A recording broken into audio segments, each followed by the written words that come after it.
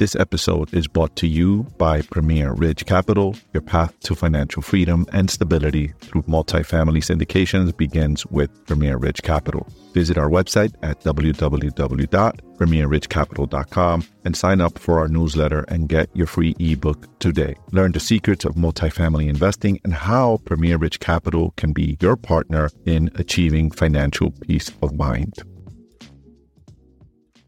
China and Brazil say goodbye and good riddance to the U.S. dollar. And this is just one of the headlines in this week's weekly business brief. According to the Straits Times, China and Brazil have reached a deal to trade in their own currencies, ditching the United States dollar as the intermediary, and the Brazilian government said on Wednesday. The deal, Beijing's latest salvo against the almighty greenback, will enable China to top the rival to U.S. economic hegemony, and Brazil, the biggest economy in Latin America, to conduct their massive trades and financial transactions directly with one another, exchanging yuan and reais and vice versa instead of going through the U.S. dollar. So this is one of China's latest attacks on the United States trying to topple the U.S. In other news, Saudi Arabia's oil production cuts reflect costs of reshaping the economy. So, guys, basically, the Saudi Arabians came out and said last week that they will cut production because oil barrel is too low. According to the Wall Street Journal, this weekend's move came as a surprise after Saudi Energy Minister Prince Abdulaziz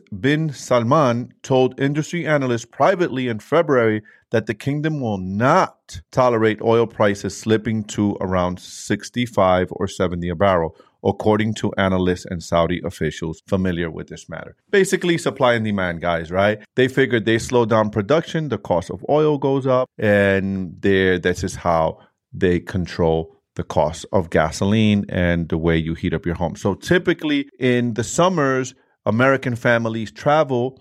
We travel a lot and gas typically goes up, so expect it to be a little bit higher than expected. It also goes on to say it's the second time in less than 6 months that the Saudis have disregarded U.S. concerns. Despite significant potential ramifications on the bilateral relationship, that elevated oil prices would help fuel Russia's war machine. Breaking news, not guilty, as former President Donald Trump was arrested last Tuesday, April 4th, with 34 felony counts of falsifying business records, as he also pleaded not guilty. According to NBC News, Trump pleaded not guilty to 34 felony counts of falsifying business records related to his alleged role in hush money payments towards the end of 2016's presidential campaign. The first time a former president has had to plead to criminal charges. Trump was arraigned before Judge Juan Merchan on Tuesday, April 4th, on the charges which resulted from an investigation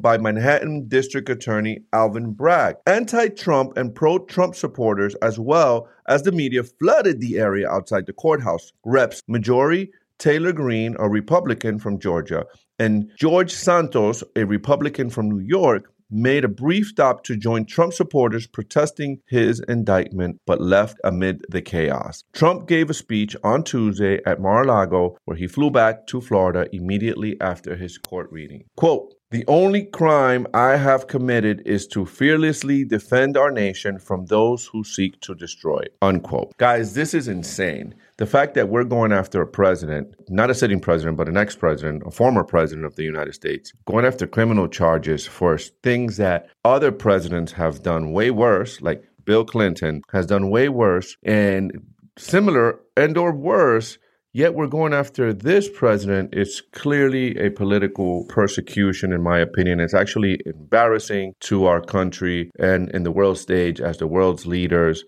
We have bigger problems to be concerned with, and that is China. Like him or not, he really is a patriot and really loved our country. His delivery, not always the best. Yes, agreed. Not always the best speaker, not always the best delivery of his.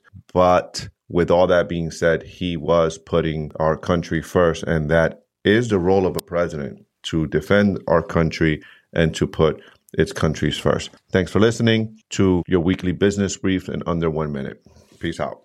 And that wraps up another episode of Wealthy AF, brought to you by Premier Ridge Capital, where multifamily real estate syndications meet premier success. Your future starts here. Visit us at premierridgecapital.com for more detail.